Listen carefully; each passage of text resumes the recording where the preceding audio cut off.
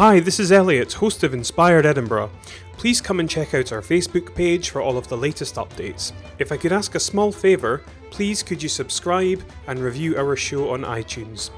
By doing this, you'll be helping us reach a wider audience and have a greater impact by challenging perceptions and encouraging people to live a more conscious life. Thank you so much for taking the time to listen to the show, and I hope you enjoy it.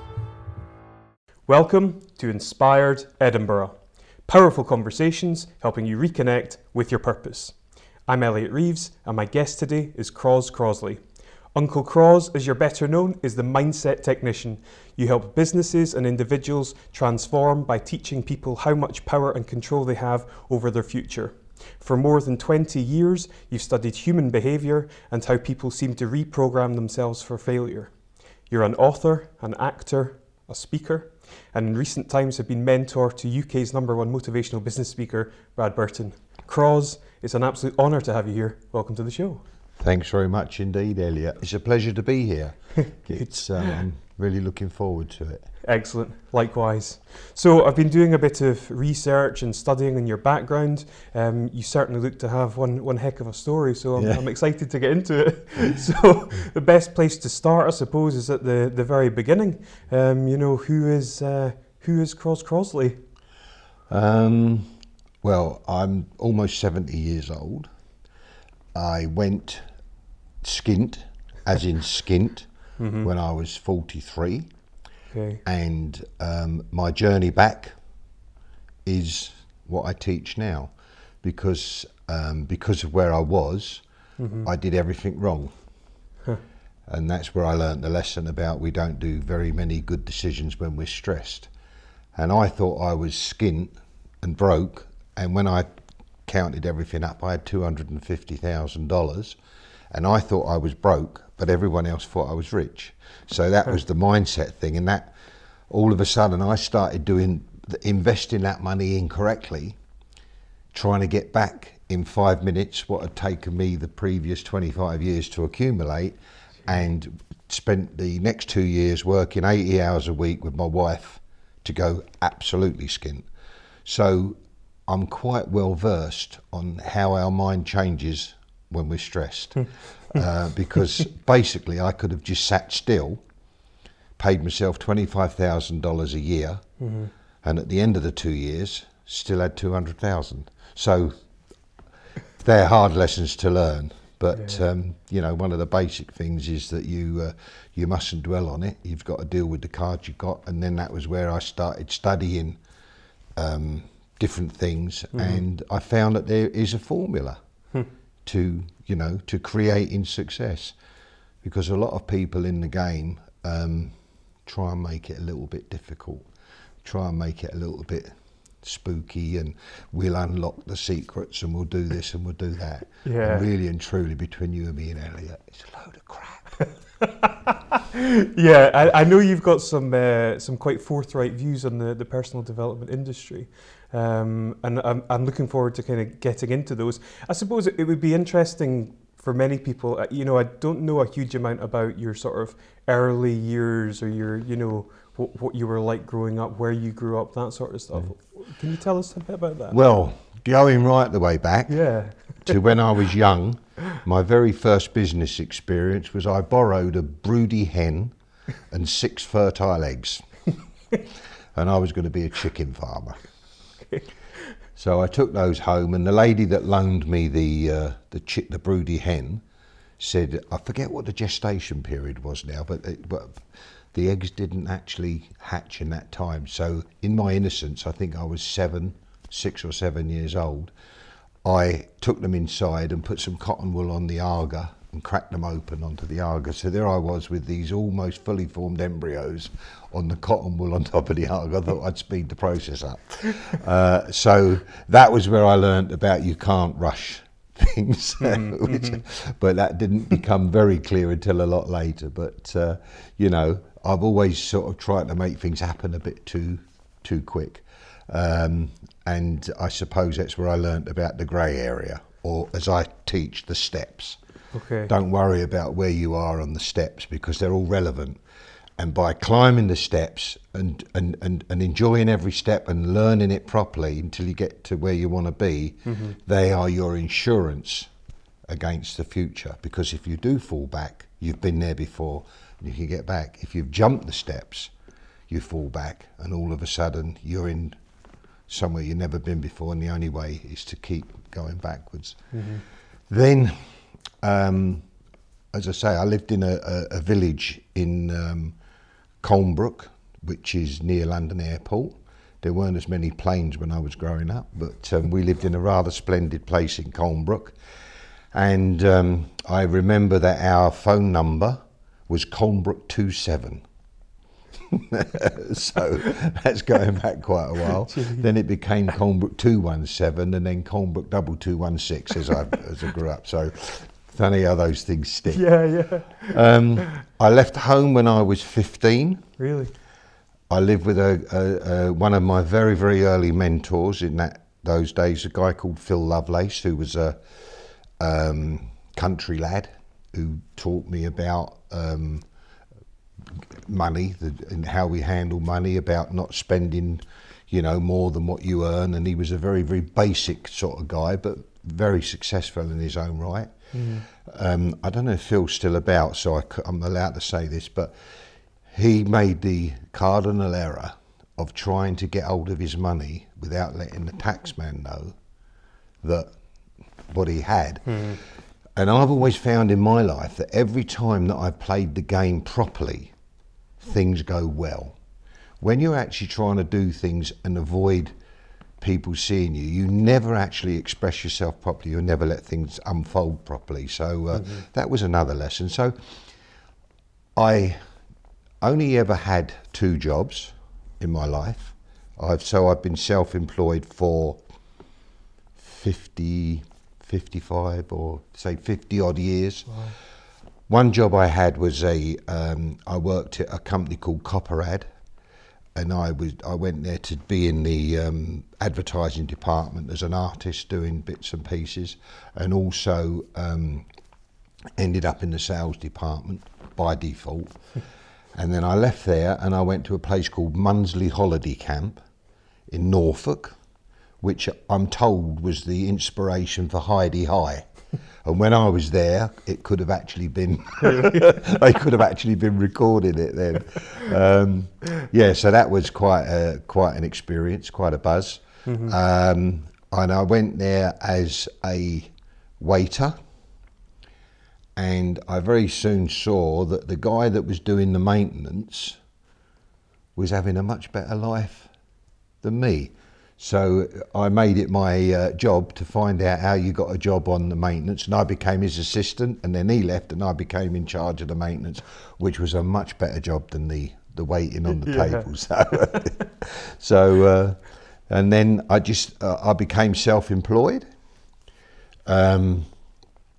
I had, when I was younger, another deal that I'd done was when I was only about 12 years old, and I was at school with Jack Cohen's grandson, and Jack Cohen was the guy that started Tesco's, and his grandson, his great-grandson, but he was related to the Cohen, so he's, got this lovely Jewish sort of ability to sort of create money. And he come up to me one day at school and he said, Christ, he said, I bought an old car, cleaned it up, put it out the front, sold it, and earned whatever it was.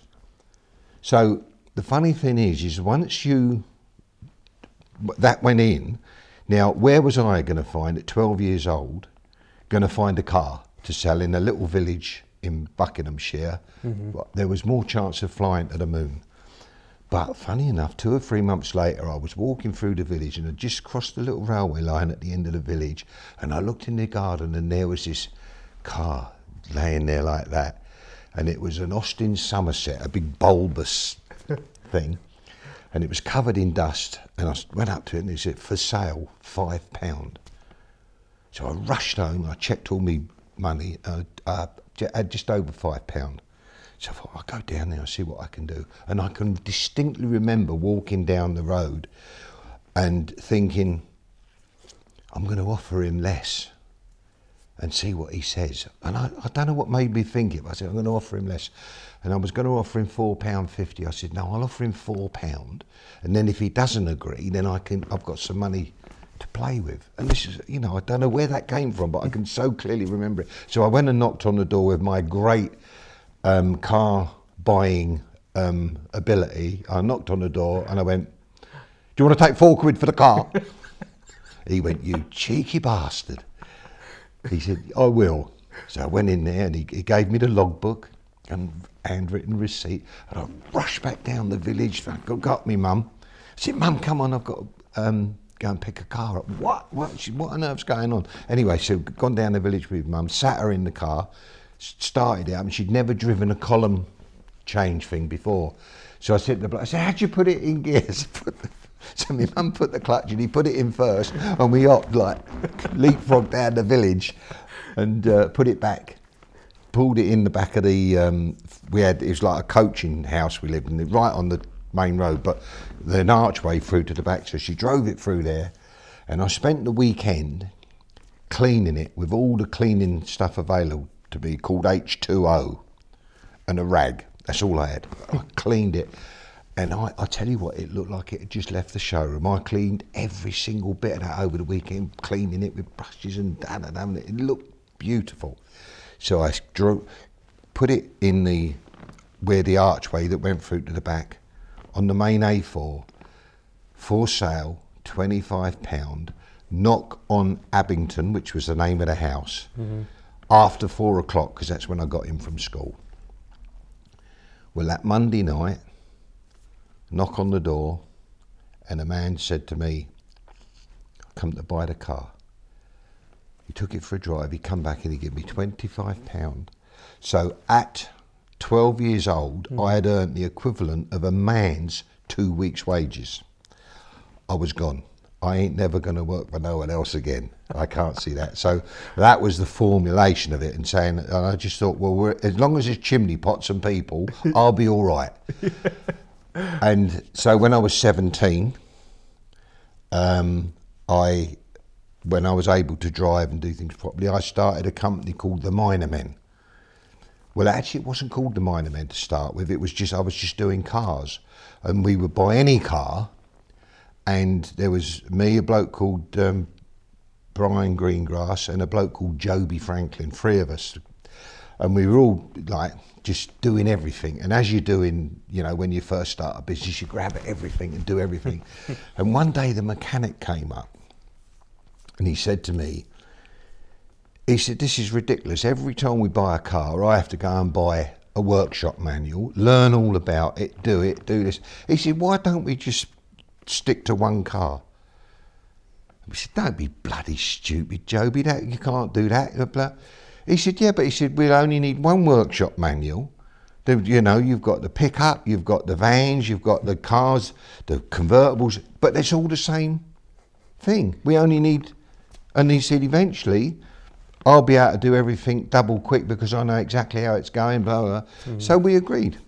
And we started just selling Minors, Morris Minors. So when the auction was on, if we go to the auction, we'd look at the thing. If there's no Morris Minors for sale, we didn't go. So we weren't wasting any time standing at the auction all day hoping. And if there was one for sale, eventually everyone knew that we were the best buyers. No one would give more for a Morris Minor than us. So eventually the price tumbled because no one else bid because they thought, no, you're going to get it anyway. So it just went absolutely crazy, and people were ringing us up. Other dealers were ringing us up saying, how much is this worth? Blah, blah, blah. Are you underwriting that? Will you buy it? Yeah. So we didn't even have to go to the auction in the end. And anyone who wanted one, if a dealer, someone said they want one. So it just worked so that because we'd niched to that one thing, it just went absolutely bananas. And it was, you know, you cannot believe how powerful niching is because you're the expert in your field. And the more you can limit your field, the bigger the expert you can become. But everything that you do then is relevant. So everything we did, either if it was a van, if it was a convertible, if it was a car, if it was a pickup, whatever, it all went back to it was one thing, a Morris Minor. And that was it. Yeah. And I remembered, I won't bore you, but I remember I bought my wife a car, and it was 581 LGO was the registration, and it was a split screen, low light Morris Minor, and it was the 49th one off the production line for the Morris Minor. It was one of the first ones, a side valve, first ones built. If we had that today, it would be worth quite a few quid. I think we sold it eventually for about £13.50.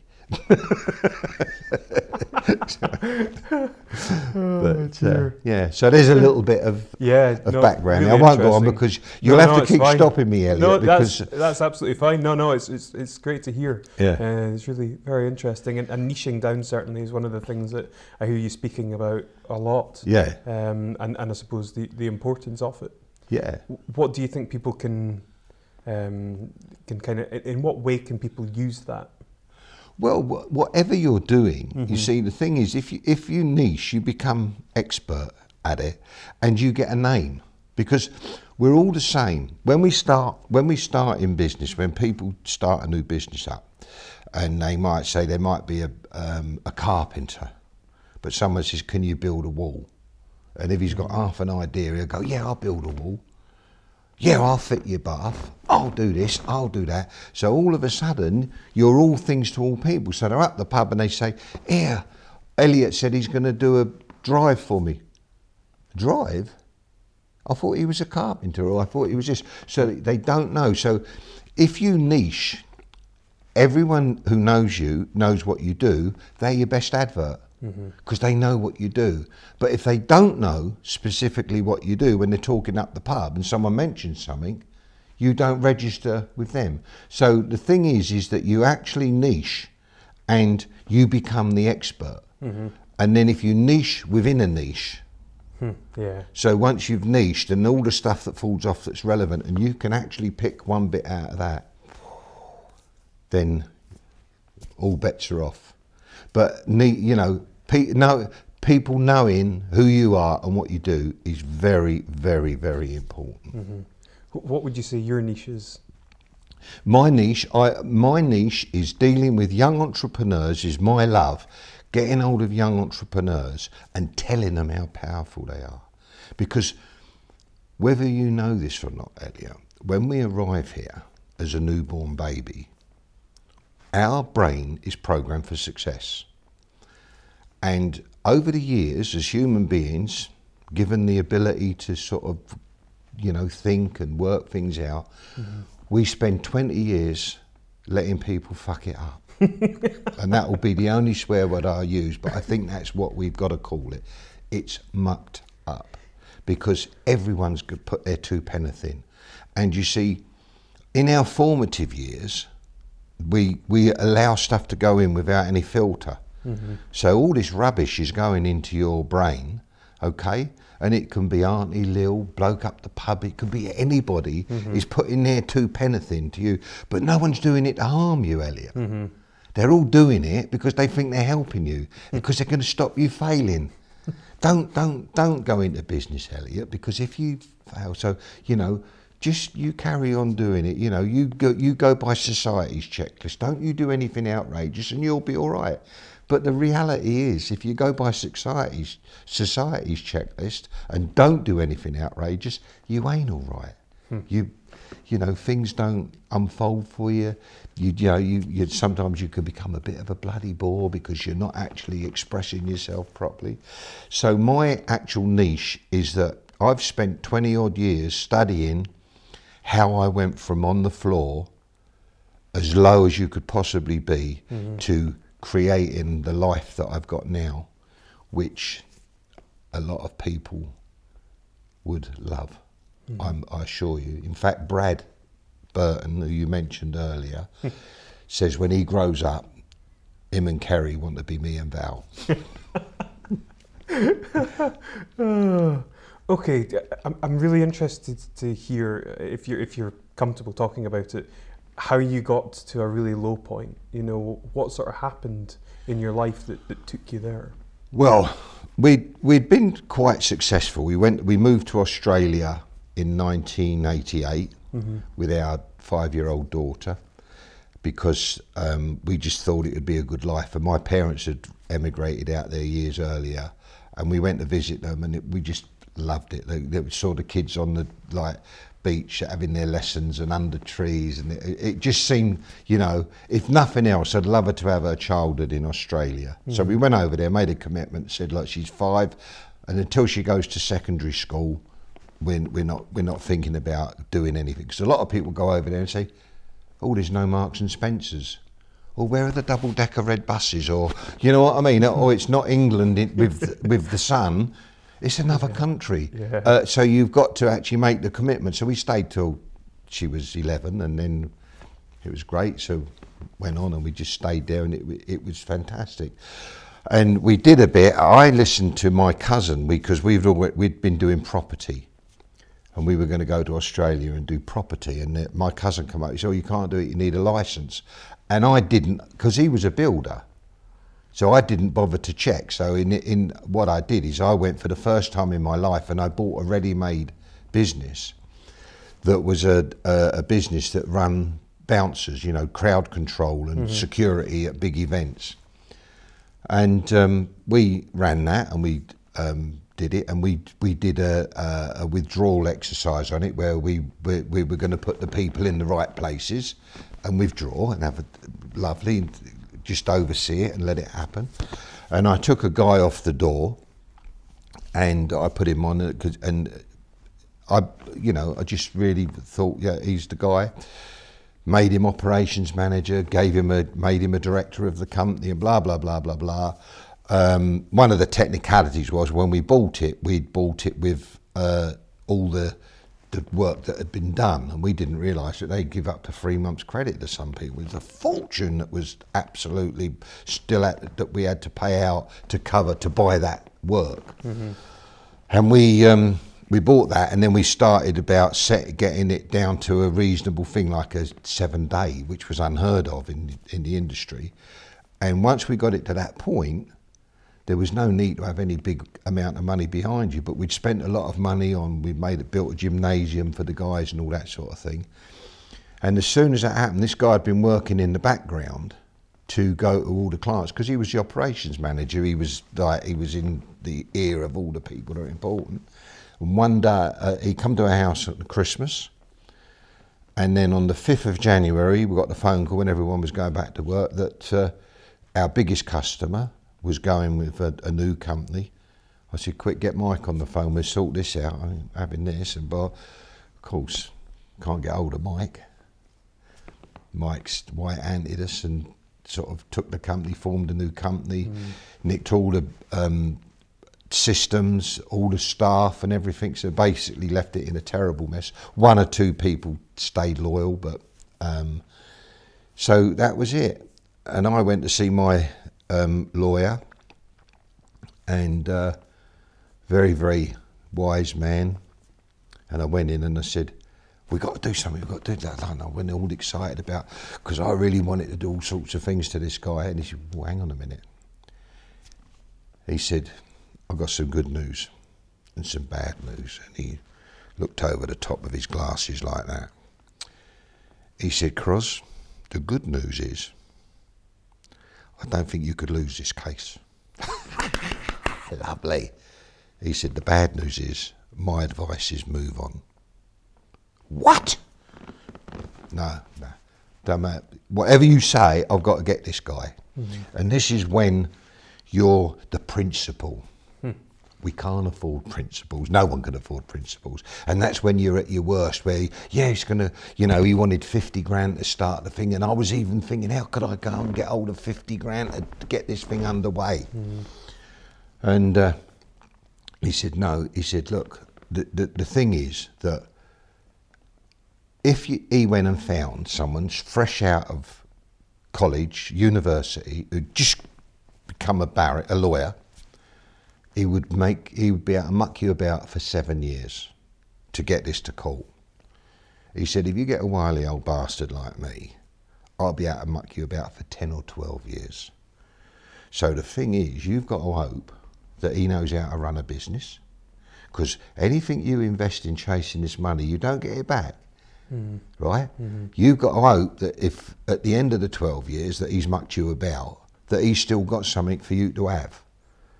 He said, so my advice to you, he says, and mark these words, get on with your life, and I guarantee in 10 or 12 years' time, you'll be in a better place than you would be if you'd been chasing that money.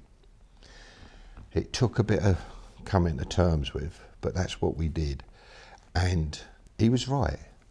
In 10 years' time, we were in a much better place because the steps. We've been there before. So, and a lot of businesses are the same, you know, it's marketing, selling, or it's manufacturing and selling, or whatever. So, you know, we'd had a lot of different businesses. I won't start listing them because your program's not long enough, but we'd been involved in a lot of different businesses. And that gave us the, you know, I lost my train of thought a little bit there. We'd been involved in a lot of different businesses. Yeah, so the steps. So we knew where we were on each step. And so that our journey back was a lot quicker once we'd done that. And the other thing that we had to do was unhitch the past, right? Which a lot of people find it very difficult to do. And I found it extremely difficult to do because unhitching the past was forgiving him, and I was going to find that very difficult to do. But I'd been to seek help on doing that precise thing, which is something that I help people with now. And I went and sought help, and they said, "Well, you haven't only got to forgive him. I want you to write him a letter so that he knows you've forgiven him." I mean, I'd do anything, and I'll forgive anyone on earth, but I ain't forgiving him for all the grief that he's given me. But eventually Val, my wife, who is the sane one of the two of us, said, well, you spend your life bloody telling everyone else what to do. About time you listen to something. So we wrote a letter and we sent it to him. And the funny thing is, Elliot, as I put that letter in the letterbox, it was as if I had been cured of cancer. I had truly, truly forgiven him. And where I'd been spending so much time working out how to get revenge and the venom in me, all of a sudden that energy was now being used to get me back in the game. But what it was doing was holding me, pinning me to the floor. All the time I held all that crap inside me, it was pinning me down. So that's a great, great exercise, is it, that if there's anything in your past that you're spending time worrying about, because I call it the rucksack, that we go through life, and the divorce, the bloke nicked my business, oh, this happened, that happened. It's our excuse for now, right? It's handy because anything that goes wrong, we can say, well, that was the divorce settlement. If it weren't for that divorce settlement, this business would be all right. Crap. Just get on with it. It's an excuse. We carry a lot of that baggage from the past around for the simple thing that it gives us an excuse. When our friends say, how's things going? I say, well, all right, but it'd be better if it wasn't for that. Get rid of it. It's not any use to you at all.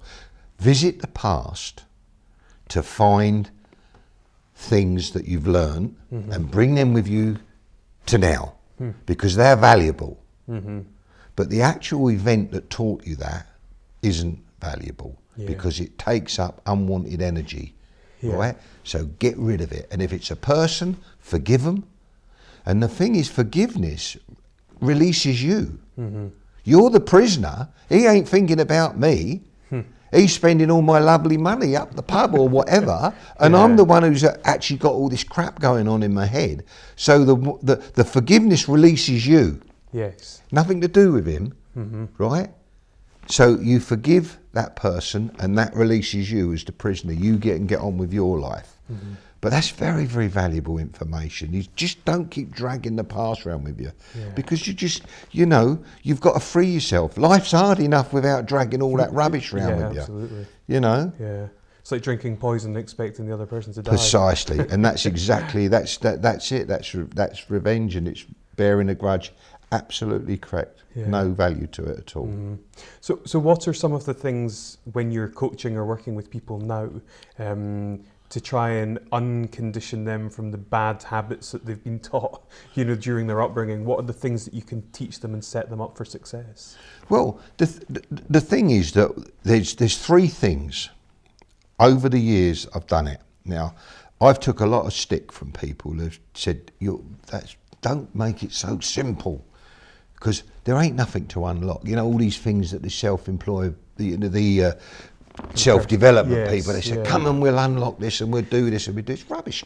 What they do is they get you in there, build you up to a euphoria, telling you what they can do, what you can have, and this, that, and the other. Rush up the back and buy this and do that and do that. Rubbish.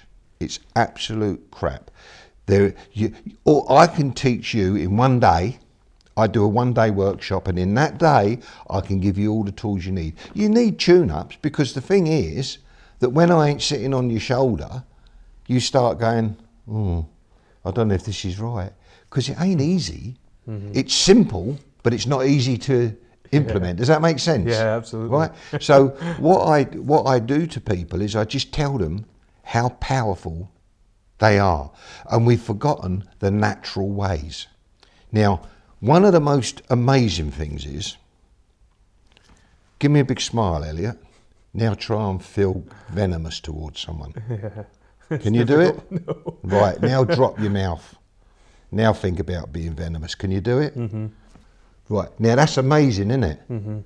That's natural, but we don't do it. So the simple process of walking around with a smile on your face, you don't have all them thoughts of revenge but we don't do it. We prefer to have our mouth going around like that. But that is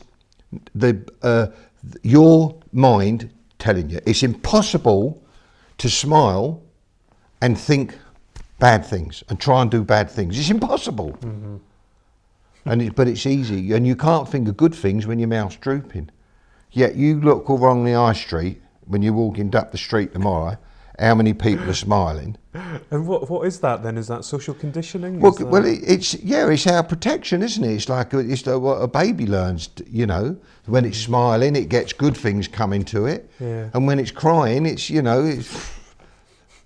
So it's just the way that we are. That's our protection, right? Because there's only two things that we're built for, and that's fight and flight. The decision we make is, do we stand and have a row, or do we bugger off? Right? That's it. Like a computer. A computer, I've been told this, there's only two things, yes and no. It's binary, right? Yeah. Uh-huh. And then it goes yes, no, yes, no, yes, no enough times to come to an answer. But we don't. We've got the maybe, right? Mm-hmm. We've invented maybe.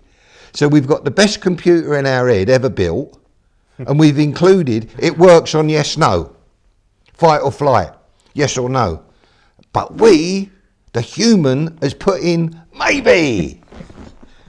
Now, dogs don't have maybe. Ducks don't have maybe. Mm-hmm. Chickens don't have maybe. Nothing else in the world with a mind or a brain has maybe, except the human being. Mm-hmm. Now, and we're meant to be clever, aren't we? Right? Yeah. Your cat ain't thinking about paying a mortgage, is it? No. It ain't lying there worrying about paying school fees, is it? What's it thinking? I wonder when Elliot's going to come and give me a bit of milk. I wonder when he's going to feed me. And if you don't, he comes up and starts going, excuse me, have you forgotten something? Mm-hmm. No, it's just natural. Mm-hmm. Everything else in nature has got it together, except the one that's meant to be the intelligent one mucks it all up. Now, tell me why. So going back to your question, I get hold of people and I tell them the three simple things that I've learned over all the years that I've been doing this, that are the only things you need to know. Not simple to do, but you need to know where you're going, which I call the clear mental image. And that don't involve money, and it involves what you want, right? Now, most people say, I can ask a group of people, say, now who knows where they're going? 3 or 4 people, maybe 4 put their hand up, and it could be a group of 100. Mm-hmm. So, right, but everyone else, no. So, well, hang on a minute, you don't know where you're going. And those people that put their hand up only know where they think they can get. It's not where they want to be. right? Yeah. So once again, we're built to perform on a vision, a goal. And once we know where we're going, the universe sets about getting us there, right? So once you know where you're going, and make it where you want. Give yourself a bit of a stretch, right? And put it into the future. Now, the only reason you put it in the future, I always say 5 or 10 years' time, but that's only for you, not the universe. Because the universe don't know the difference between a second or 1,000 years. It's just time, right? But we do. So if I said to you, get a vision and have it by next week, you'll stress out, right? Because there's only 2 things that give us stress. That's time and money. And it's normally the lack of both that gives us stress. So know where you're going. Make where you are where you want to be. And that means most people are going along and they're going, yeah, I'm going to work hard this week and next week, and I'm going to not see the family this week because I'm going to be working, because when I get there, I'm going to be happy. Don't work that way. You can only have happiness now. Happiness isn't a destination. Happiness is. And I say, wherever happiness goes, you being happy, success and wealth are sure to follow. But it don't work the other way round. Getting success and wealth won't make you happy, because you've got to take the happiness with you. Make sense? So you've got to make where you are where you want to be. Because if you are a miserable bastard now, guess what? You take that with you. And there's so many people that get to a point where they've just buggered up their life by missing time with their families, missing holidays and all that, convinced that once they get this big pile of money and they get to that point, they're going to be happy. Well, we've got plenty of proof that that doesn't work. We've got plenty of proof. You've even got that guy Ant from Ant and Dec now. Now, he ain't short of a few quid, is he? And he's in bits. Right? I know. Because what he's done is he's looking, and I was involved in the music industry in the early days, and I met a lot of very famous people that were very, very insecure, but they all said, once I get here, it'll be all right, and it doesn't work. You've got to be happy now. That's so important. The third thing we've talked about, the past.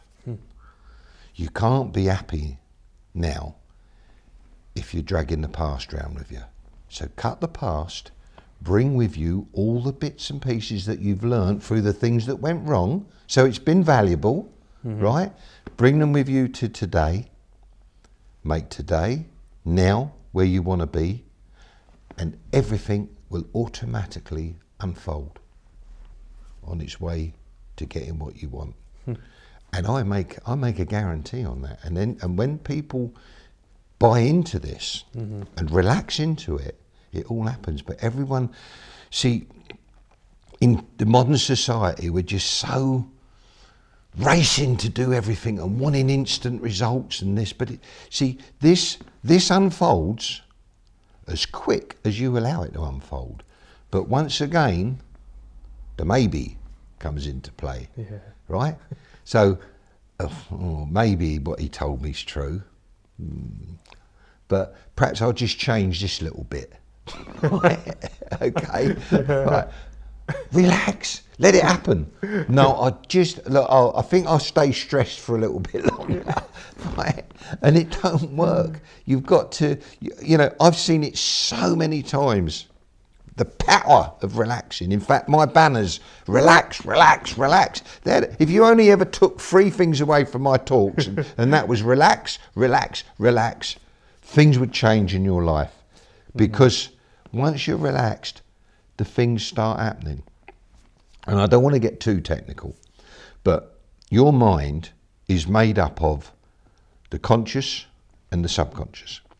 Now, your conscious mind can only function if it's got all the data to make the decision, right?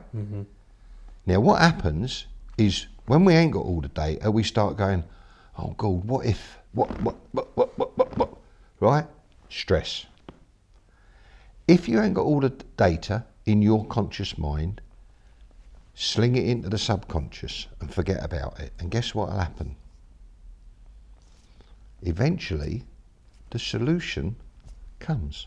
But you see, the subconscious mind doesn't need all the data, right? Because it's not controlled by needing everything to make the decision. It's very flexible. So that's why when you're on holiday, lying on the beach, everything's solved, isn't it? You're nice and relaxed. Yeah. Couple of gin and tonics. Yeah.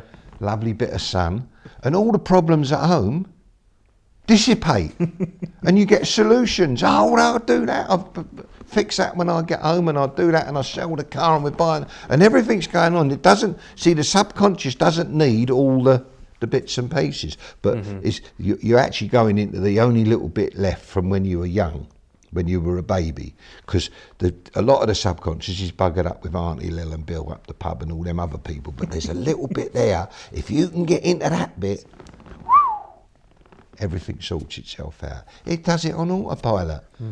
And we're so ridiculous in ourselves that we want to start controlling everything. And yet the minute that we forget is, how many times have you lost something? And there's, as soon as you give up, a little picture of the last place you saw it pops into your head. Well, why don't we use that facility? Hey, why do we keep wanting to? We ain't got all the details, so just let it relax, and the answer will pop into your head. It works perfectly every time, but we feel that need to control it. What are your thoughts on the law of attraction and The Secret? I know you've spoken about these a bit. Well, I actually was on the same course as Rhonda Byrne, actually, many, many years ago, on the Science of Getting Rich, which was what she based all that on. And listen, it was great. It made an awareness, okay? The law of attraction is basically knowing what you want, relaxing, and allowing it to happen. Now, I believe there's a vibration. I honestly believe that. I mean, you can walk in a room and everyone could be sitting here and you'll know whether it's friendly or alien, right? So we do all vibrate, and so you've got to vibrate at the point that attracts you. So the thing is, what a lot of people do is they vibrate with misery and want to attract happiness. It don't work, right? But you know, you start a day in a good mood, 9 times out of 10 it will carry on in a good mood. So, you know, we are in control. We do pass it out. You don't meet many grumpy people when you've got a big smile on your face, because they avoid you, right? But you attract a load more grumpy people when you're going around like that. So I believe in that. Now, the law of attraction, I think they made it very simplistic. You've got to do your bit. And The Secret was lovely, and it was all fluffy, you know, looking in the window, wanting this, that and the other, and that ain't what happens. What it is that it's the vision of what you want, not fucking private jets and all that, because that don't make you. You're great. If you want to, like we always used to say in Australia, like if you want to go on a big boat, find a friend who's got one, right? Because if he's got enough money to do the boat and bits and pieces, just go and be a good mate to him, because they all look for crew. You know, most people will get a big boat. The thing they ain't got is friends, right? Because they spent their whole life ignoring them all, saying it'll all sort itself out when I get there. But it doesn't. And we got Mr. Philip Green, the bloke who went all for his life, buggered everyone at BHS, nicked all their pension money and this, that and the other, sitting on a huge boat in the Mediterranean, bobbing about on a huge boat, in one end of the sofa, and his missus the other end of the sofa, looking at each other, miserable as sin. They fucking hate each other, right? And you know why he can't get rid of her? He put everything in her name to avoid paying tax. So he can't even get rid of his wife. So how miserable can he be? But, as I say, but all the way through his life, he definitely was going, it will be all right when I get here. No, there's only now. And that's the only thing you've got any control over. You can't control. You know, you can have the best plans in the world, go outside and get run over. You ain't planned that, have you? But so enjoy now. That's what I try and do. How would you describe your attitude towards money? Money. The thing is the more desperate you get about money, the less you'll get of it. You've just got to know. You see, it's like when you create your vision, it's not about money. It's about what you will do with the money. Because see, money's just a means of exchange. And don't get me started on the fiat system. I don't know if you know about the fiat system, but anyone watching this program, Google it. Money don't exist. It's a figment of our imagination. And we've got the only banknote in the world that says, I promise to pay the bearer on demand the sum of £1, or it used to be, but now it's pay the bearer, right? No other country in the world says that. You know why? Because what are you going to do if you go into the Bank of England with a £5 note? What are they going to give you? Another £5 note, right? Everyone thinks it's supported by gold. It ain't. 1972, Nixon put an end to all that because of inflation and all that. We got to be secured by gold, and they took the gold standard away. So then it was all bets were off. They were just printing money like it was confetti. So it's just our faith in it happening. Money's just zeros on computers. It's all rubbish. You work out that a bank is allowed to lend you, the average is 17% times what's put in cash, okay? So you go along to a bank and borrow £1,000, you borrow it off that bank, and that then creates a mythical real £1,000. You put it into that bank, and that bank's now got your mythical 1,000, but on their paperwork it shows it as a deposit of real money, but it ain't real. They've just invented it up the road. So now they can lend 170,000 or 17 times whatever it is, 17,000. Yeah. Or based on that mythical, and then someone borrows that 17,000 and goes to another bank. So there's no money. It's just all mythical, and it's only our belief, right, that it's supported by all these different things. Because, I mean, it's just a joke. Why would the countries give away the power to print the money? We don't. No bank, no country in the world has got their main bank. The Federal Bank is owned by the Rothschilds in America. The Bank of England's owned by the Rothschilds. So every bank, every country in the world has got a bank that's owned by the Rothschilds that's got the right to print the money. The Rothschilds are the richest family on the planet, but don't appear anywhere on a rich list. So you tell me what's going on. Yeah. So don't get me started on that. What's interesting, and you said this earlier on, was the fact that you had £250,000, and yet your perception was that you were skint. So it's, I suppose I'm interested in the idea that wealth is the perception of abundance kind of thing. You know, it's like if Richard Branson woke up tomorrow and had £1 million, he would feel skint. You give £10 to somebody who's homeless, they feel in a position of abundance. It is, because look, at the end of the day, it's all relevant. Where I'd come from, 250 grand wasn't going to cut it. So I was tweaking because I thought, oh God, you know, all the different things. But if I'd have just took stock, and that's the value. So what do I teach people, and what do we talk about? I put things in perspective as actually where they are. Because a lot of people get confused where they are. As I say, if I'd stood still and done nothing, I'd have been 200 grand better off, right? By doing nothing. But I worked 80 hours a week with my wife, 7 days a week, to go skint. By starting a business that I had no passion for. I loved setting it up. It was great.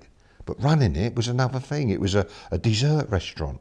I'd nicked the idea off a place in New Zealand called Death by Chocolate, and we opened a business called Deadly Desserts. It was aptly named because it nearly killed us.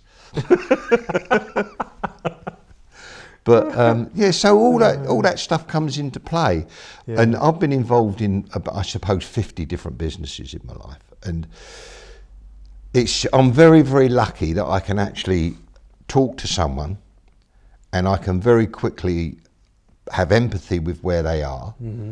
And give them a little bit of advice based on looking back. Of saying, well, you know, it might not look that obvious now, but if you do that, I think that'll happen because of this. So that's really the... It's interesting because obviously Brad Burton, who we spoke about, he has this idea that the worst day of your life and the best day of your always life ends up being the sort of bookends. Yeah. Which The worst day of your life, because you see, the reason that is because it makes you make a major decision. You see, and and eventually you have to make that decision. As I say, there's loads of people that have fallen and they're down, and and what they need is an injection of energy to say, look, this ain't going to happen. You ain't gonna have the luck to get up to the top of the stairs. And if you do, if you've missed out the steps, you become like a pools winner. Right? Yeah. Now, I'm not being big-headed, but if a big chunk of money dropped into my bank at the moment, it wouldn't change my vibration at all, because I wouldn't do anything different, because I'm at a position where I'm comfortable and, you know, things are nice. I don't really want anything different to happen in my life. I tend to do what I want to do when I want to do it. But it's, you know, with someone who hasn't got any money, that big amount of money drops into the thing, and then they start changing because they're not used to that. So they all of a sudden they start, and all the phone calls start, can you lend us a few quid, Elliot? Elliot, my mum's a bit ill, I've got to go up to the hospital and she needs a wooden leg. Or, you know what I mean? So you get all the phone calls, all the begging letters, and you don't know how to deal with it. And then eventually you win 3 million quid, and about 2 years later you got 8 quid in the bank. You say, what happened? Right? So it's all relevant. Like, you know, we know so many pools winners and we see the stories of them, you know, going wrong. And see, that don't make no sense to me, all these huge wins and all that. It just destroys lives. Don't do anyone any good. You know, like something I read the other day, 120 million someone rung. Wouldn't it be nice to have 250,000 half a millions? Eh? Who make 250,000 people happy instead of one person unhappy. You know, there's got to be something done about distribution of wealth. You know, it's just crazy. Agree. You know, yeah, absolutely. You know, Totally. something's got to be done about it. What are your views on the self-help, personal development industry as a whole? Well, as you say, I've been working with Brad. Turned him into a bit of hippie, actually. It's funny how, you know, so congruent that we are about, you know, what I've done and stuff from the past and what he's learned and come together. So it's just nice. I've got the drop on him because I'm about 30 years older than him, so I've got the benefit, but he reminds me so much of me. And we've actually been working on really exposing these charlatans, because I couldn't sleep at night if I had to get my money by cheating people, because the people that you cheating are vulnerable. You're selling them certainty, as Brad says. You know, they're selling certainty, and they you know, they can't unlock the secret. So how long is it going to be down the track that they're going to unlock the secret? Because you go there thinking they're going to unlock it, and then they sell you a £5,000 workshop or course that's going to unlock it, and then you do the course and it still ain't unlocked. So when does this unlocking happen? Well, the reason they can't unlock nothing is because there ain't nothing to unlock. Trust me, all your listeners, all the people that are listening to this, listen, it's all cobblers. At the end of the day, you do them 3 things that I've said. There's loads of little add-ons, and it ain't easy. But that's all you need to know. Know where you're going. Make where you are where you want to be, and get rid of the things. And then all the different things add on. Yeah. They make sense. But how then, I suppose, and this is just, I suppose, personal curiosity, how do you determine the value of the things that you teach? For example, there's people in the personal development industry who will equally teach maybe similar stuff, and they'll maybe put another 0 or 2 zeros on the end of what they're charging. How do you decide? Well, look, listen, if you want the honest truth, I don't judge myself against anyone else. Okay, I get up in the morning and say, this is my day, I'm going to live it how I want to live it. I haven't intentionally ever goosed anyone in my life, and if I have, I apologise, right? Even when I was at my lowest, I could not have actually lied to someone to draw money out of their pocket. Okay, so my thing is I don't judge myself against anyone else. I know what I do works. And every one of my workshops and everything I do, if you come to me honestly and say that you don't think you've had value or you think it's a load of old rubbish, you can have your money back. So I know that what I do works. I've had so many results. Yeah. People, I've still got people from 25 years ago keeping in touch with me. And I've got loads of different sayings, because what I try and do is I try and make it my own. So I have things like circular fault, transitional disruption, relax, relax, relax, the holiday brain, and all these things so that people remember them. But they're all relevant because it makes, it just puts it into perspective for people. So they, when something happens, I mean, I've got the thing what we're saying about the brain needs everything. The conscious mind needs all the data. So I say, right, have I done everything I can? Is there anything else I can do? So if you've got a problem or a situation that's worrying you, have I done everything I can? Is there anything else I can do? Yes, no. Sling it in the bin. Put it in the subconscious, right, until it presents itself. But Mark Twain, who wasn't the stupidest man on earth, I assure you, he was a very clever man, he said, worrying works. Because 99% of the things I worry about never happen. And that's true. Yeah. But so that's one of the things we have to teach, how to do that, get rid of it. But it's not easy.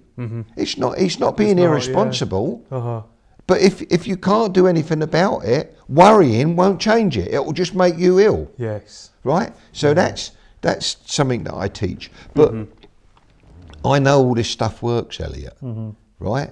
And I've got too much evidence. Right?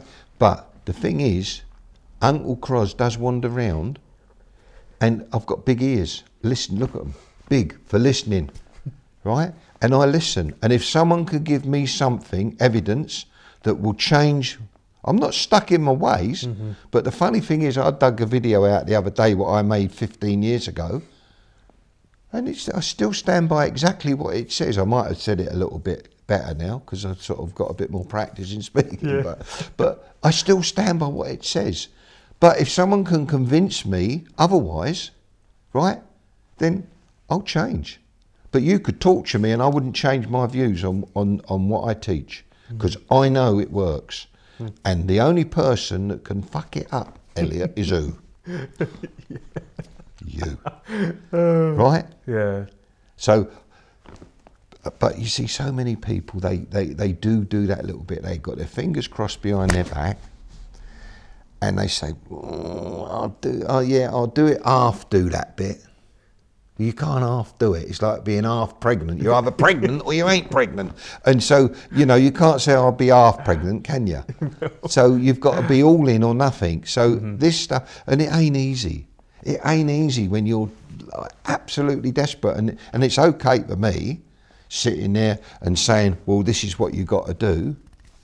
Because everyone starts saying, well, it's all right for you. So, well, yeah, it was all right for me when I spent 2 years making myself really skint, making myself ill, stressing out. So I went about learning how to cope with those situations. So I ain't telling you to do something I ain't done myself.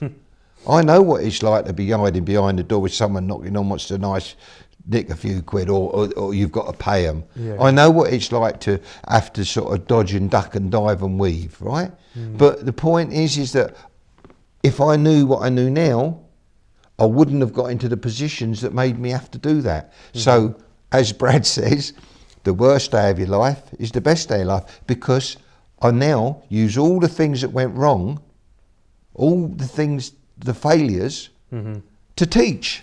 Yeah. And when someone says to me, they come in and say, oh yeah, but you wouldn't understand. I say, well, tell me the full story.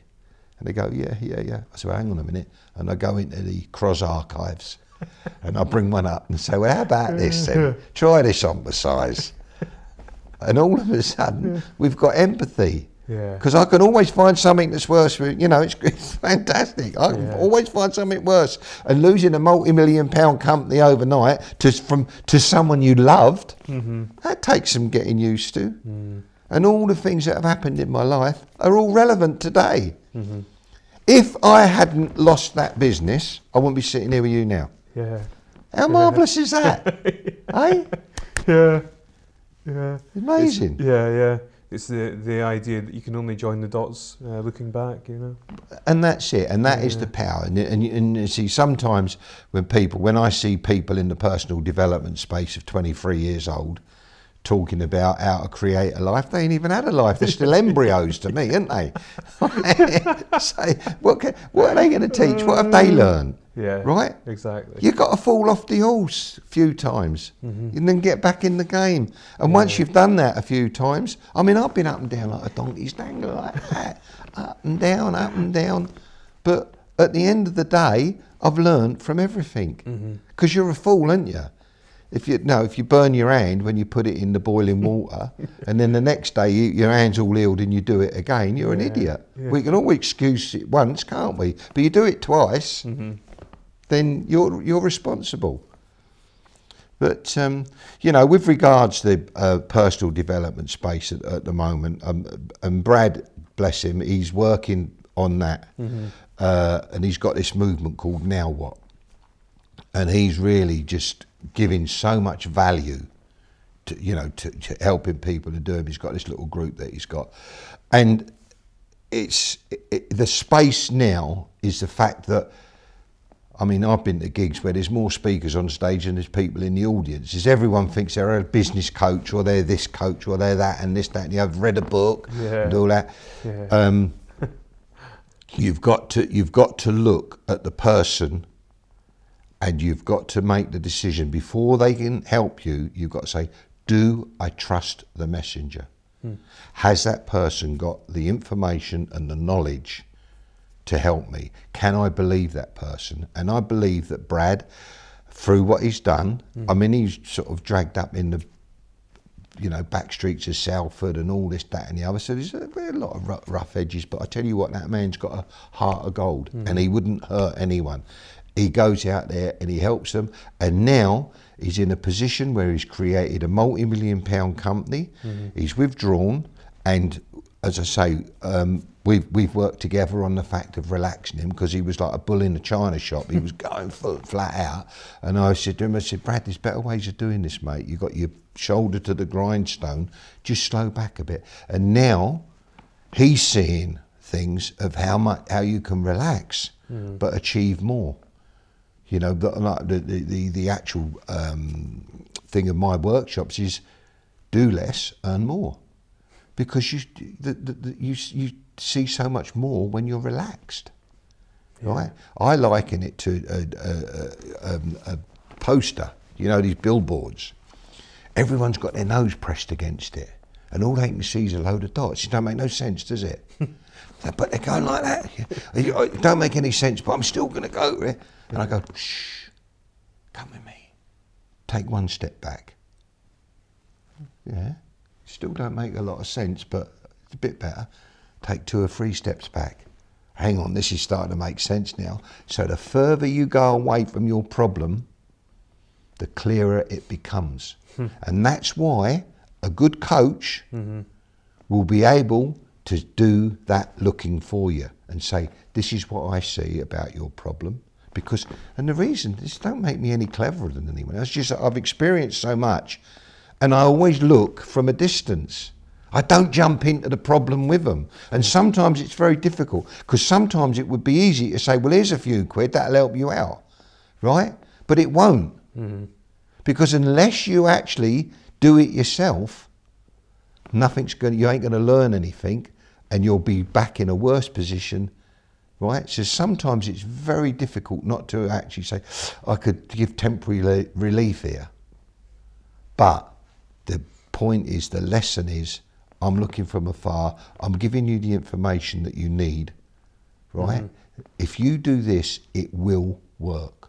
Trust me. Now, as I said, it's simple, but it ain't easy. It's the hardest thing you ever have to do, to apply this. But once you do, it's amazing. And once you've applied it and you've actually you've started on the road to success, it's amazing because you've got the rules then of how to do it. I mean, my life, it's just unbelievable. And yet this is when things went wrong and I was told to create a vision. It was a bit of a property portfolio, so I've got, residual income. Forget all your big money, your big piles of money. The only thing you need when you're my age is a regular income. Forget everything else. Don't worry about big houses and all the bits and pieces. You just create a residual income and you will be happy. Because there's only one thing interferes with my work. Golf. And sometimes I have to ring my clients and say, sorry, someone's just rung up and I've got to play golf. And they all understand it because that's one of the rules of working with me, right? Really? But it shows them how flexible. I mean, obviously I wouldn't leave anyone in the lurch and that bit of a joke.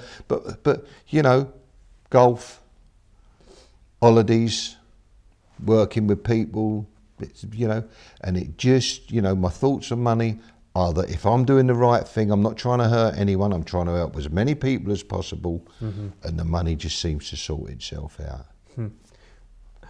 So how do you define success then? Success is doing what you want to do, when you want to do it, and having the time and money to allow you to do it. That is success. Now, that could be sitting under a banyan tree chanting mantras somewhere in India. Right? If that's what you want to do, that's success. So success is actually doing what you want to do. Now, a lot of people say, but I enjoy my business. Say, fancy a game of golf? I ain't got time. Do you fancy a game of golf? Yes, but I ain't got time. That ain't success. Right? So success is being flexible.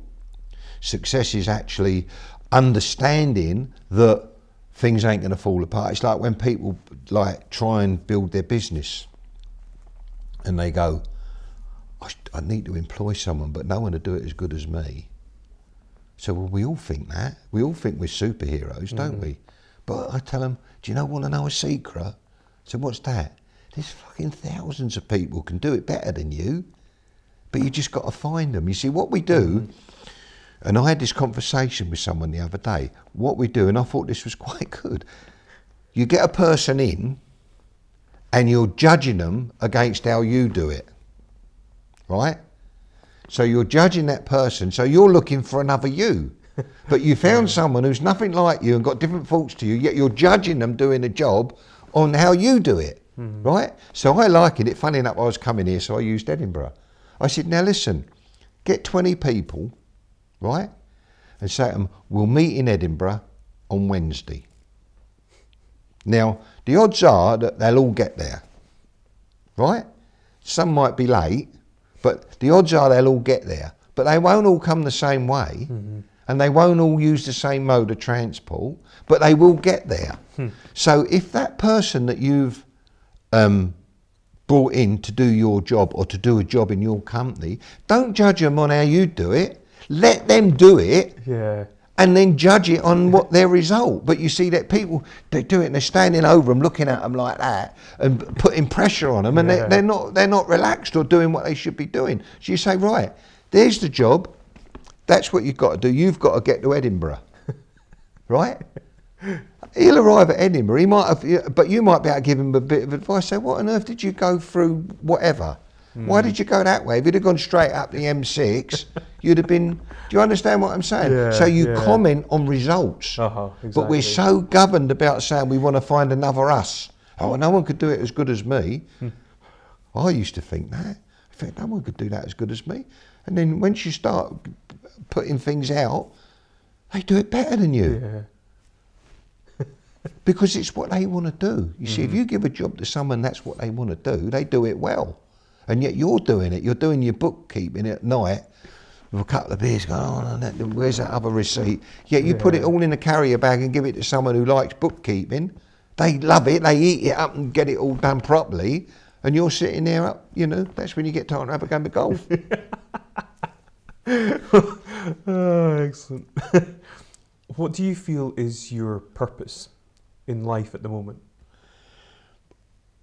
I don't want to sound mushy, but I really, really, really love passing this message, giving this message, and letting people, through example, showing them how powerful they are, right? Because that's the thing, is we all hold ourselves back because we're all a little bit frightened about the unknown, right? But I know that if you know where you're going, everything unfolds. You've got to do the things that you need to do. It ain't a case of just like all that airy fairy secret looking at a ring in the shop and it turning up the next day. It's a load of rubbish. But the thing is, if you genuinely want that ring and you fixed it in your mind, everything makes sense, because all of a sudden I've got this thing that I call the financial gap, the financial void, right? People come to my workshops and they go, oh, I'd love to go to Disneyland. I said, what's stopping you? Money. Oh yeah. What are you going to save up? Oh yeah. You'll never do it. What do you mean? Because you'll always find something better to do with the money. Yeah. So I tell you what to do? Get your credit card out, pay for it, and by the time you go, things happen. Because what happens, we get this financial void. Nature loves a vacuum. It's got to fill a vacuum, right? So when you then start doing things, you've subconsciously got the cost of the holiday. Mm-hmm. And I don't know how it works, right? I've got people that tell me they can explain it, but I say, like, scientific stuff don't sort of turn me on really. I'd rather just do the common sense bit. But every time it happens, it's like, you know, you want to go and have a lovely restaurant as an experience, book it. Book the restaurant, and then all of a sudden the subconscious goes to work filling in the gaps, because your conscious mind needs all of it. Where's the money going to come from? Well, we don't know. We don't know yet, because you ain't going for 6 months, so we don't know what's going to happen in 6 months. But as you're going along, things keep ping, ping, or that little job comes in, or you see things, it all makes sense. And then by the time you go, I had someone the other day, a lovely fella, and he booked Disneyland. He just did it on the strength of coming to one of my workshops. He said, I don't know how it happened, but when we went, I don't know where the money come from, but we went, had a lovely holiday, and there was no big hole, right? There was no big hole where we took the money. It just happened. And I don't know how that works, but something in here, you create the void, and then it just goes about sorting things out. But then you wouldn't see, you just sit down and listen to this, oh, silly old bastard, you know. But I know it works. Yeah. I know it works. It's like every year, you know, I try and not sort of, when you get to my age, you've got your bit of money working for you and all that. So I really try not to dig into it, you know, like I like the bit of residual coming in and all that. But I still holiday in Australia or South Africa for a couple of 3 months a year, do what I want to do and that. But I don't know where that just seems to come, because I know that I'm going to need the money to go to Cape Town in February or March, and it just seems to be there. You know, but all the time I'm doing a bit of work, doing the thing. I don't hurt people with what I charge. I mean, like, I do 3.5 hour bloody Skype chats. So I'm very fortunate that I can look at someone's situation and say, well, hang on, if you did this, this, and this, and this, that would definitely help. And so I do that. You know, try and help people out. I've got clients that pay me for, like, coaching and mentoring on business, but it's terrific value. You know, I've got a guy in Australia that his business turns over 500,000 a month, but he's frightened to death of, you know, he just says it won't grow. And I said, well, you know why it won't grow? Because you've got a block in your head, because the business is too hard to run now. So all you're looking at in the future is a monster, and you're going to have a bigger monster. So what we do, make where we are where we want to be, right? So get the business running right. And once the business is running right, guess how quick it will grow? Because you're looking into the future and it ain't presenting a problem. See, it's so simplistic, isn't it? It is so simplistic, and everyone's out there trying to make things difficult. It ain't difficult. Yeah. The only thing that's difficult is the maybe. Yes, no, maybe. Right? Get rid of the maybe. Because that's how your brain should work. Right? The most powerful bloody computer ever, and silly us trying to run it. Yeah. I know, I think I'll be able to do that a bit better. Right? Oh, great stuff. What do you think you'd like your legacy to be? Well, I always say a legacy is a garden that you plant but you never see in flower. Right? So I like to think, as I say, I don't think I've ever done a wrong thing by anyone, and if I have, I do apologise sincerely, but that's always been me. I'd like, if someone does work for me and it ain't no good, I still pay. Is that the best you can do? Yeah, pay them. I won't be able to use you again, but I don't knock them and start doing, you know, all that sort of thing. And I think I'd like my legacy to would be, I don't know, he had a laugh maybe. I don't know. I just try and give this information to as many people as possible in as simple a way as possible, in a fun way, in a way that resonates with them, and because I know how powerful it is once they actually buy into it. And you know, different people need different ways of getting the information, if that makes sense. You know, like because this, I'm not going to get too deep now, but there are on the steps. Now, it ain't no use giving someone the information that's relevant to someone on the 5th step if they're still on the 1st step. Does that make sense? Yeah. So you've got to actually give it to them, you know, at that level. So someone who's on the 5th step, you can say, well, this is it, because they can understand the 2nd, 3rd and 4th step because they've been there. Does that make sense? Yeah. So you've got to actually dish it out to people at the point that they need it and can understand it. And actually Brad said to me the other day, we were just having a little chat, and he said it's funny, he said that now looking at things, as you get older, how things change. You know, and that's something you can't buy. Yeah. Them extra 30 years I got on Brad, I said, listen, the only difference, because he's so like me, like a bull in the bleeding china shop, has a go, does this, that, gets things happening. But I said, you can't buy them 30 years. No matter how much money you got. So it's nice that I can say to him, well, you know, this is what I think, and that's what I think, and you know, he takes some on board, and I expect some of it he says like everyone else, silly old bastard, what would he know? But, you know, looking back is that you cannot buy wisdom. Knowledge is knowing, wisdom is applying knowledge and acting on the results, right?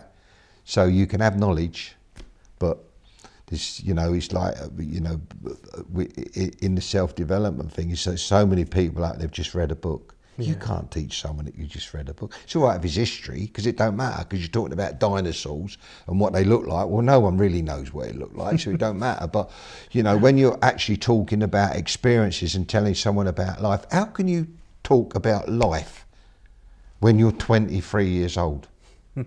Yeah. You ain't had a life. Yeah. You haven't experienced it. You've got to get kicked in the teeth a few times, haven't you? You've got to get, you know how to duck and dive and do it. And that's the value that I think I bring to people, is that, you know, I ain't been a good boy all my life.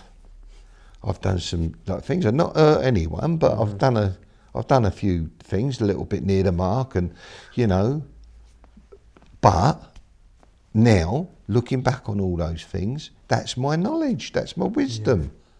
And that's how I help people. And I suppose, as I say, my legacy was he helped as many people as he could without hurting them.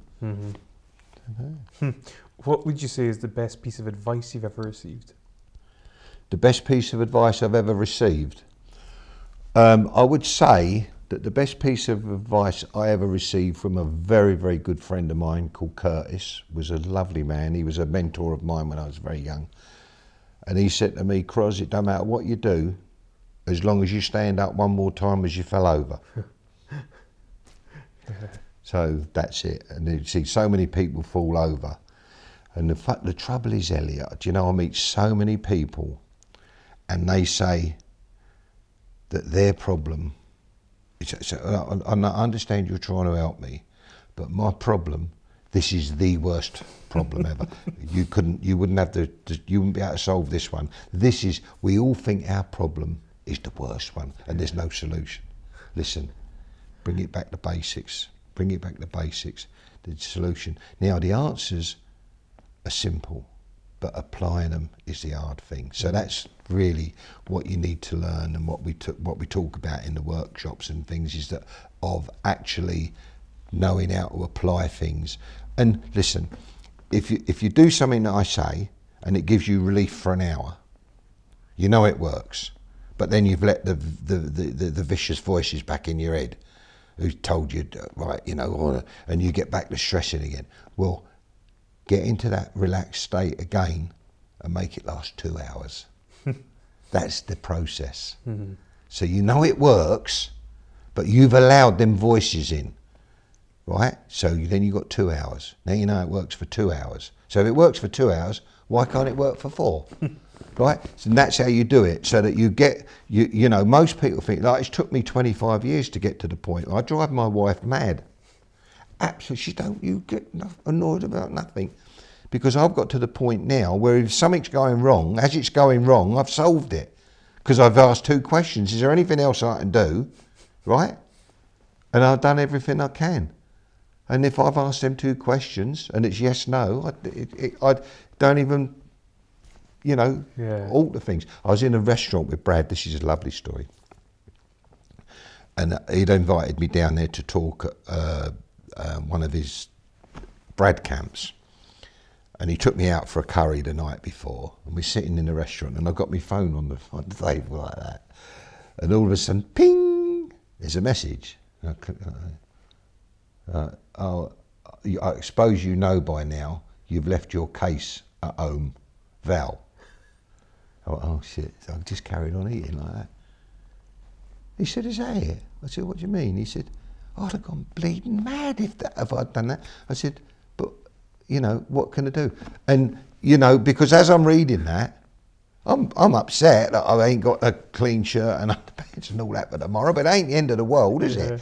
So I'm looking at it, can I do anything about it? No, so I just carried on eating my thing. And then after that, we went up, I think it was Sainsbury's, and I bought a shirt, a pair of underpants and some socks. Solved, right?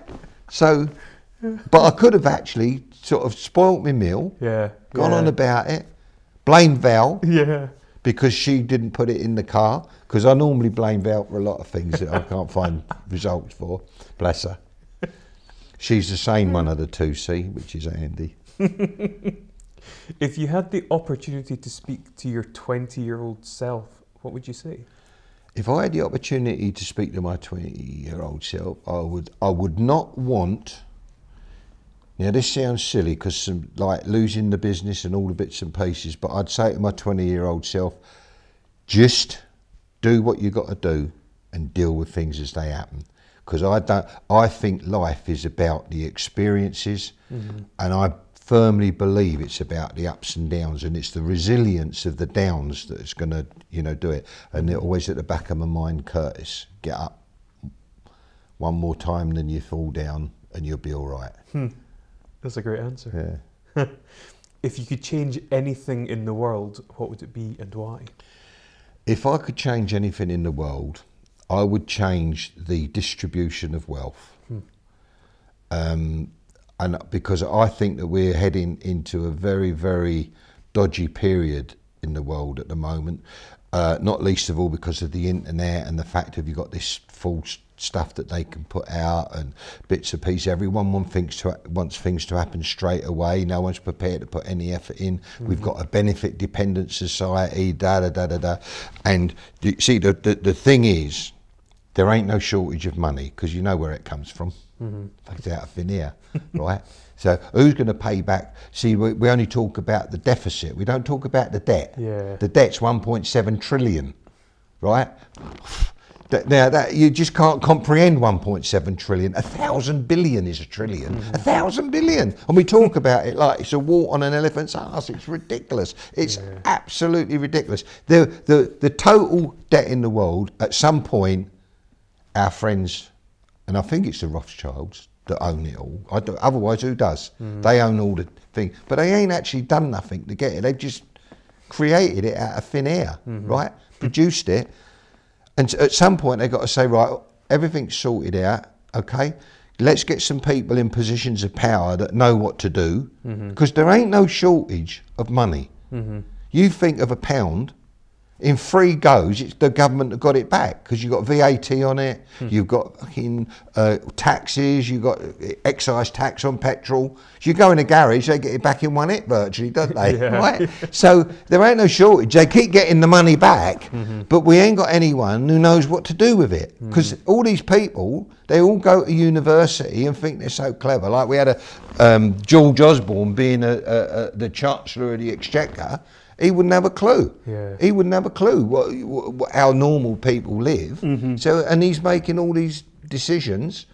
I mean, I sometimes sit down and I read what they've decided to do. So how can that work? How can that possibly bloody work? And so what we need is a load of people that know about things. I reckon we should have businessmen in politics, but they don't pay enough. You think that the Prime Minister gets 140 grand a year? That's a bit of a stretch to live on if you know, like in the life they've got to lead, right? And yet the bloke who's running the local National Health group gets 600 grand a year. Now, where's that work? Now, it's just, everything's mad, isn't it? So I think that like, if I could change one thing, it would be to have people in positions of power that know how to sort out all, like everyone pays their due and all that. As I say, in my life, things have always gone right when I've played the game. Every time I've tried to avoid paying tax or do that, like I'm hiding behind, oh, hang on, that could be the tax man, I'll hide here for a minute, or whatever. You're not playing the game right. Your mind's got to be free and do it right. But you see, the thing is, what gets people annoyed is when you pay your tax and then you give it to the government and they like just do the wrong things with it. Crazy. So that would be the only thing really I'd do, is I'd like to see distribution of wealth sorted out, because if the people there that have got nothing, and people that could clear a country's debt with what they own, and that's just ridiculous. And it's the ones that can clear the country's debt that are trying to avoid paying the tax. Exactly. So that just doesn't make any sense. So somehow I'd have to sort that out. I'm 100% with you on that. And genuinely, I think probably my answer to that question would be the same thing. Definitely. Yeah, it's a problem. I'm not sure quite how we get the solution, but... Cross, thank you so much. This has been a fantastic interview. I have absolutely loved speaking with you, and I'm greatly, really appreciate the fact that you've come up to do this. It's been brilliant. I've learned a huge amount from you. Right. Wait till tomorrow. When I've got my ball out, I'd like to do some drawings. Great stuff. Cross, thank you so much. You're more than welcome. Thanks very much. Thank you for listening to Inspired Edinburgh. Please come and find us on social media and leave us a review on iTunes. Many thanks.